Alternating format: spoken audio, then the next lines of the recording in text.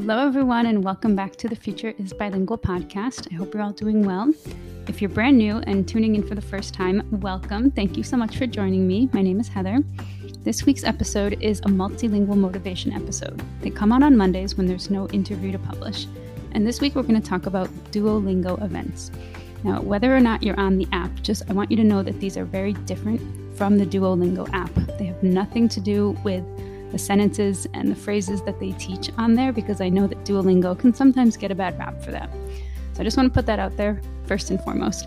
These are free events, and they're great ways to practice your listening, speaking, reading, and writing, all for free and in a social setting on Zoom or on other apps like Skype. So I want you guys to hear me out, even if you think you don't like Duolingo. I think this could be a really great place for you guys to get some practice. And if you are a language teacher, they could be a great place for you to get some more students. So let's get to the episode. All right, so before we dive into today's talk, I want to tell you a few quick statistics about Duolingo that you might not already know. Duolingo is the #1 language learning app out there right now. They have an app and a website, and apparently there are some differences, but I personally use the app a lot more, so I can't really speak to that. There are 500 million total users, and 42 million of those are active each month. English is, unsurprisingly, the #1 language studied on there. Given its status as lingua franca, I'm not surprised. And this past year, 2020, Spanish overtook French to be the #2 language being studied. Now, I'm not going to go into a detailed analysis or review of this app, but if you want to know more, I highly suggest listening to my friend Erin's podcast, which is called Exhaling Words. And she recently published an episode called What Does the Owl Say? So anyone who's used the app or seen it knows that the little green owl is the symbol of the app that always comes and bothers you if you haven't done your daily lesson. All right, now let's get into the talk about Duolingo Events. I've tried a couple the past couple weeks. I found out about them and decided to sign up for Italian. I have not done that many, so I can only really speak to my experience so far, but I have done them in Italian mostly and Polish. And I thought I should share with you guys my experience so far and what I've learned and what I like about them. So first of all, events are organized by level, or at least they usually say what level they're for. So sometimes they say beginner, sometimes they say intermediate. I haven't really seen a lot of advanced, although I haven't looked at all the courses, so I can't really speak to all of them. I believe I did see one for maybe Greek that said advanced, but it's pretty rare. However, some courses say beginner to advanced or beginner intermediate and advanced, and that can be a little bit tricky. And I have signed up and done some of those, and I did one in Italian that was actually pretty intermediate, because it's hard to really have a course that's a good level for all those 3 levels. I think that would be really tricky to have it be appropriate for beginners and advanced. I also took a course that said that beginner, intermediate, and advanced for Polish, and he really did a good job of always translating what he said. So he would say things in Polish and then say them in English, and sometimes he started in English. However, as I would consider myself intermediate or advanced, it was kind of boring and slow because I knew what he was saying, and it was like, stop saying the same thing twice. So again, I think you can't really know until you try the course out, but just so that you have an idea, there are levels listed. Another thing is that hosts are doing this voluntarily. So they may be a native speaker, they may not be, they may be a teacher, and they may not be. So really, I think you should just try out the class if it sounds like a good fit for you and see if you like it. You can read the description as much as you can and see what you can get from that, but I think it really boils down to actually trying the class out and seeing if their style is a good fit for you. So that being said, the description will kind of give you an idea if this is going to be more like a class. Is there homework? Are there specific things that they're focused on, like reading, conversation, maybe talking about a specific topic? So the description really gives you an idea of what we're focused on. I've seen a lot for like reading the news. I've seen some talking about films.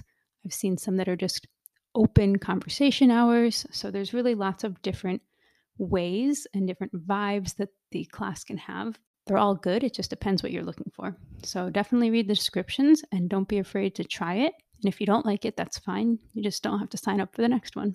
So like I mentioned earlier, classes are organized a bit by level, but I would say most, if not all, classes are going to have a really mixed bag of students that have varying levels.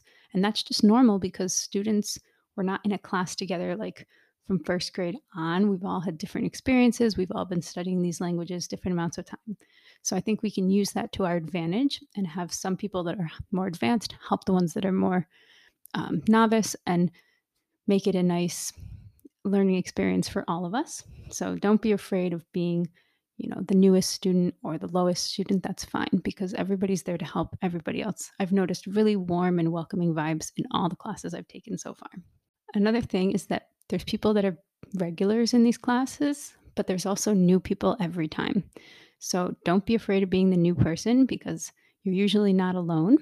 Uh, Often I was not the only new person, and we did an introduction. Depending on how big the class is, you can do a quick introduction. Everybody says who they are, where they're from, and things like that.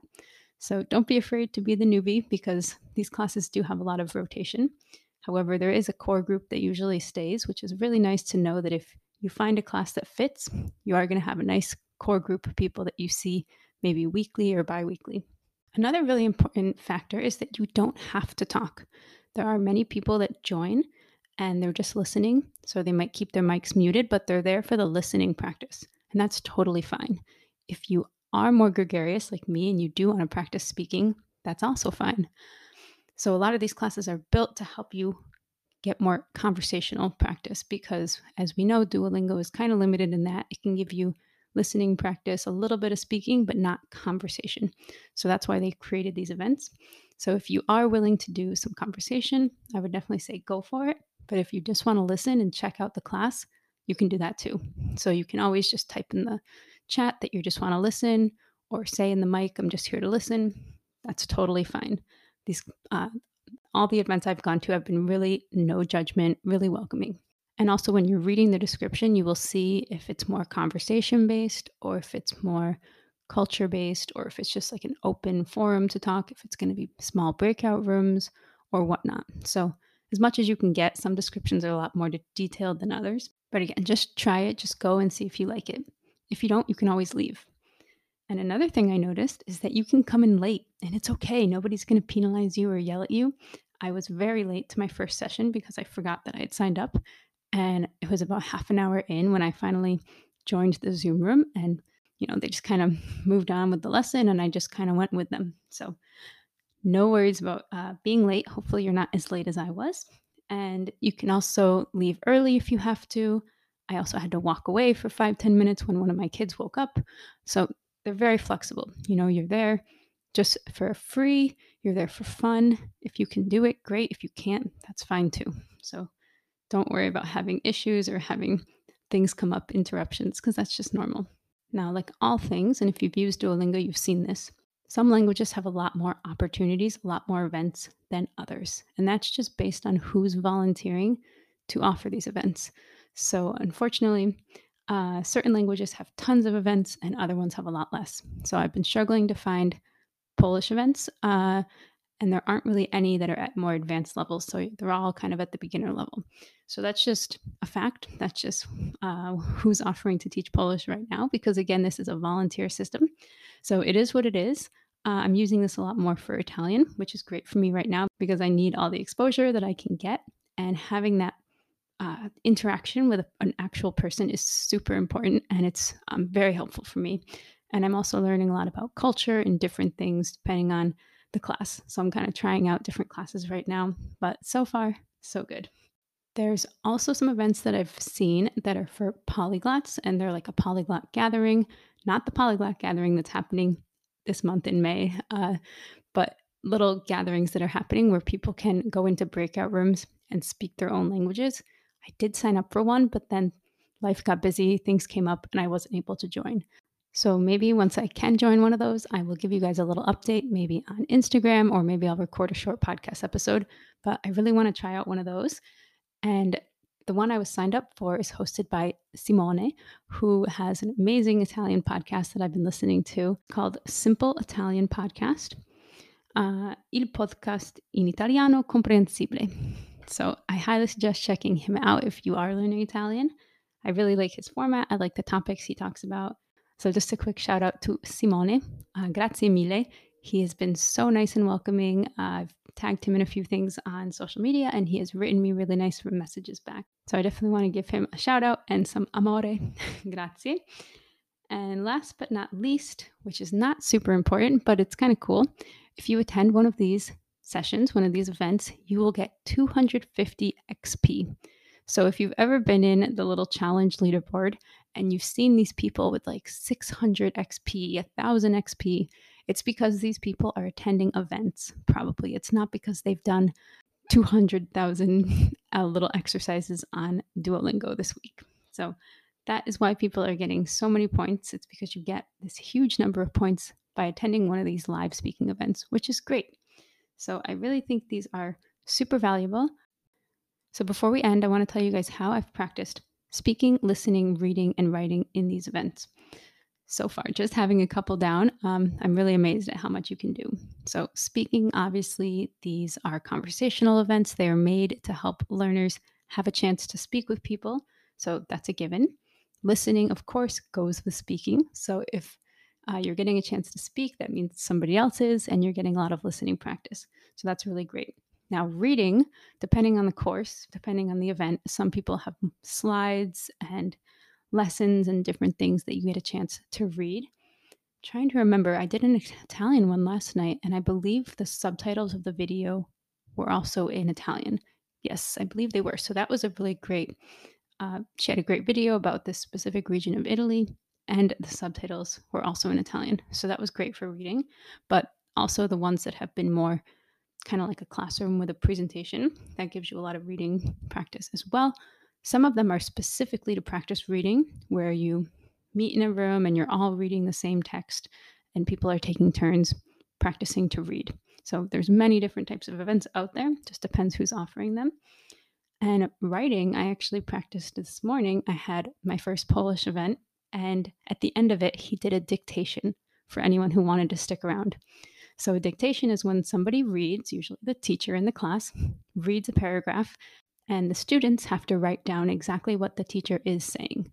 So that's la dictation in French, is a really common method. And it's actually really good. It's a good practice for writing. So we did a dictation, and there was only one word that I didn't know. And so I didn't spell it. I got one letter off, but I was pretty proud of myself for how well I did on the dictation. So I actually got some writing practice as well. With Italian, I've just been taking notes, maybe on something someone said, something that was written in the chat, something that was in the video. So you can also take notes yourself and get writing practice there. So these are all free events, and I just want to encourage you guys to go check them out. You can go to Duolingo Events. If you Google that, you'll find it. It is on the website and not on the app, so maybe that's why people haven't found them. But I'm really excited to try one of the polyglot events. I'm excited to sign up for more for Italian and get more speaking practice, get more comfortable with this new language. And I would love to see more for Polish. So if anyone out there is a Polish speaker, please offer some more events. You can also check out the languages you're learning or the languages you speak and see what's being offered. See if you could offer something yourself, if you have time for that, if you're willing to do that. Again, it doesn't have to be super planned. It doesn't have to have a presentation and homework. It can just be an open conversation hour, an open half an hour, just to talk. You can pick a topic or not. I've seen all sorts of different events being offered. So again, do a little search, see what's offered. And if you do have time, it would be great for you to offer a course.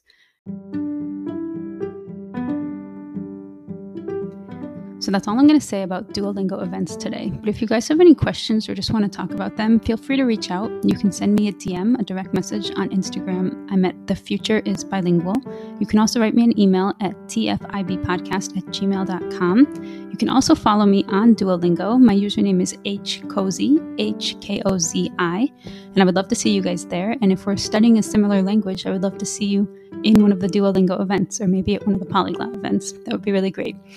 If you guys are enjoying this podcast, please feel free to take a few minutes and leave me a rating and review. It's very helpful for podcasters and it helps them get more recognition. So if you have a couple minutes and you could do that, I would really appreciate it. Have a wonderful week, guys, and stay well. Talk to you soon.